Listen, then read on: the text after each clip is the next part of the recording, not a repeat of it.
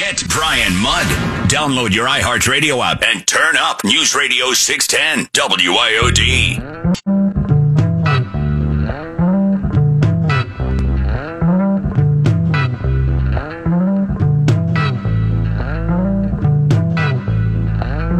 In order to be globally competitive, we need to improve our capacity to make things here in America, while also moving finished products across the country and around the world.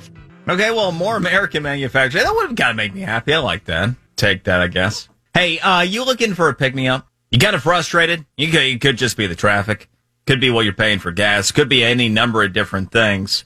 But how about a little piece of hope? We can do better than that. We can actually do a lot of pieces. Little pieces of hope. Happy making things in a difficult world. That happens to be the new release of one author, Todd Doughty. And Todd is joining us now and has been described as one of the happiest people on this planet. So, Todd, looking forward to the pick-me-up. Well, thank you so much for having me. All right, so tell us a little bit about how you managed to capture in the frustrations that we all experience day to day these little pieces of hope that you've written about.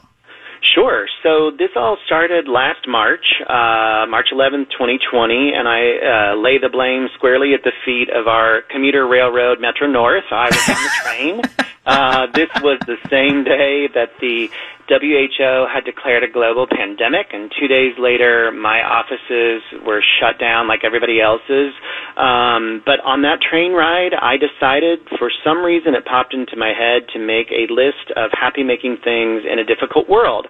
And these are things that I love and have brought me joy in my life, and it ranged everything from New York City to fat goldfish to a really bad DJ at a wedding who becomes a really good DJ at a wedding. Any movie of Katharine Hepburn's, especially her entrance in A Lion in Winter, Bacon, Civility, from the mixed-up files of Mrs. Baisley Frankweiler. So it was just this scattershot, zigzag, hodgepodge of a list that I posted that first day, and a bunch of family and friends and a couple of strangers on my Instagram responded. And so I just kept going and going and going, and 19 months later, a miracle happened and the book was born. You know, it's amazing how inspiration can hit sometimes. Literally, in as bad of a situation as we had seen in our lifetimes, here you go, and you come up with something like this. And, you know, one thing I love about the concept, independent of, you know, the content, is what you're doing with this and in terms of positivity. Because one of my great annoyances, we'll often talk about mental health issues and how many people are suffering and what the pandemic's done to people, but we never really seem to do anything about it. And you've come up with very practical ways to get from here to there. And, you know, right now I see #1 new release on Amazon in emotional mental health. And I'm thinking, okay, well, this is good. It's making a difference. Tell me a little bit about the importance of actually, you know, getting yourself into a more positive mindset and how that can end up, you know, taking people to a better place from a mental health standpoint.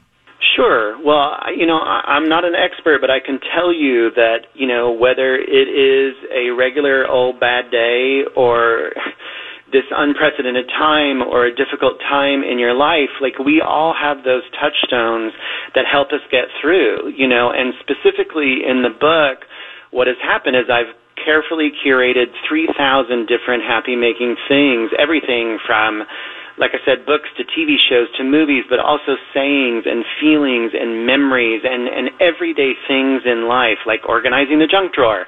And I put them all into these dozens of lists. I've written 16 essays that are a little bit longer on everything from red velvet cake, small towns, taking the leap, living your life like Mary Bailey and It's a Wonderful Life, and mixtapes as well, in the hopes that if the reader were to find this and either read all the way through or just dip in and out, I kind of think of it as a daily devotional of delight, that it just gives you like a jolt of joy, kind of a burst of happiness, and I think we could all use that.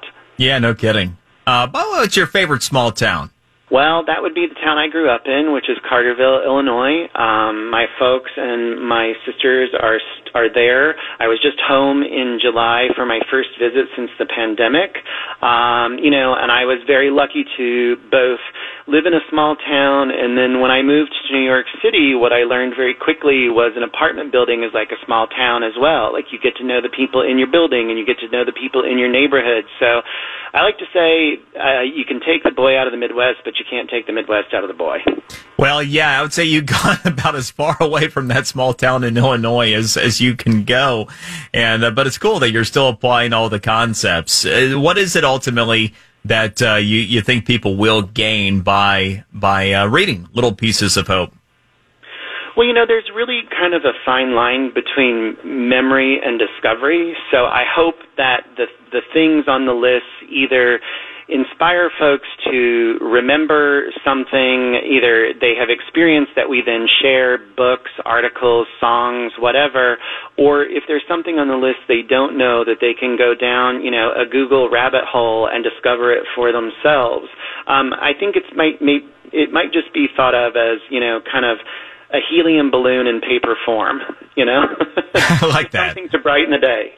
Well, Todd, I wish you all the best with the book because I think it's needed. I think a lot of people need your little pieces of hope right now. Good talking with you. Thank you so much. Thank you for having me. That is Todd Doughty, and he is the author of Little Pieces of Hope, Happy Making Things in a Difficult World. Now, part of what I thought was cool about this, just when he's reeling off a few of those things, it does just the thought takes you kind of to a happier place, right? And this resonated with me right away. One of the things, like if you ever see me and I'm trying to find a picture on my phone, hold on here. Sometimes people will think that I have as many pictures on my phone as I do just because I never clean it out. Now, I'm not great about it, and I probably could organize this stuff better. But, just take a bunch of pictures, just leave them there, never, whatever. Actually, everything that is on my phone in terms of pictures is intentional. Because what I do is, going back years, I keep stuff on the ready on my phone that takes me to a happy place. And that, when I need a little pick-me-up, I've done that for years. And especially these days. All right, today's Q&A of the day, understanding the legal implications of Florida's ban on vaccine passports. Dive into that next, right here on The Brian Mudd Show, News Radio 610 WIOD.